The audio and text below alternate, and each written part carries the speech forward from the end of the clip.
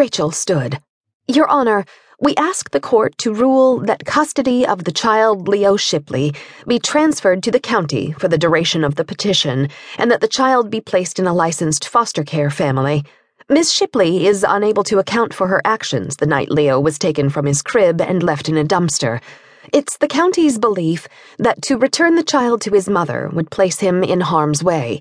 The county will arrange for supervised visits for Ms. Shipley in the interim, and we will begin working on a case plan. The judge addressed the guardian. Does the guardian ad litem have a recommendation? Behind her, Rachel heard Kelly stand. I believe it is in the child's best interest to remain in protective custody for the time being, Your Honor. I didn't do anything. Marcy's voice was shrill. The judge regarded Marcy for only a second before turning his attention back to the petition in front of him. Temporary protective custody is granted to the county. The child shall be placed in a licensed foster home. Human Services shall arrange for supervised visits for the mother, Marcy Shipley. Pre-trial conference is set for 30 days. That's all for today.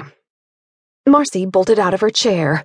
You can't do that. I ain't done nothing. The judge's tone was calm but authoritative. That's all for today, Ms. Shipley. Joyce Shipley leaned across from the gallery and touched her daughter on the shoulder. Come on, Marcy. I didn't do it. The young mother's voice was trembling. Rachel wanted to block it out. Come on, Joyce repeated, and Marcy slowly stepped away from the defendant's table. Rachel could sense Marcy's eyes on her as she walked past.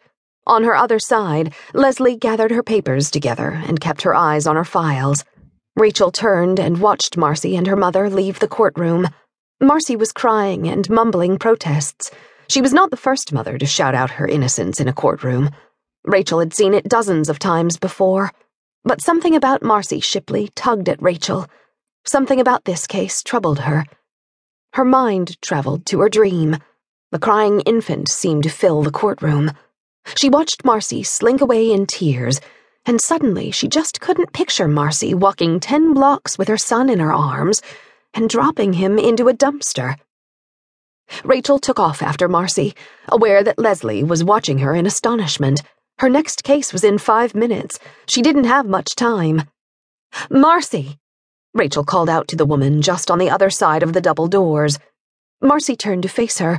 Her eyes were angry, her cheeks wet. Joyce was also looking back. Her expression was one of surprise. Did you give the police names of people you think might have had reason to take Leo? Rachel said. Marcy hesitated. Joyce cocked her head and narrowed her eyes at Rachel. I can't remember if they asked, Marcy finally said. If you think you know someone who might have done this, you should go across the parking lot to the police station and tell them. They won't believe me. Marcy's voice was toneless.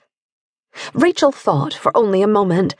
She had just seconds before she needed to step back into the courtroom. It wasn't her place to be giving a defendant advice, but she needed answers. Go over there and ask for Sergeant Will Pendleton. Tell him I sent you to see him. Give the names to him, okay? He's a detective, and he's a friend of mine. Again, Marcy hesitated. Joyce looked away.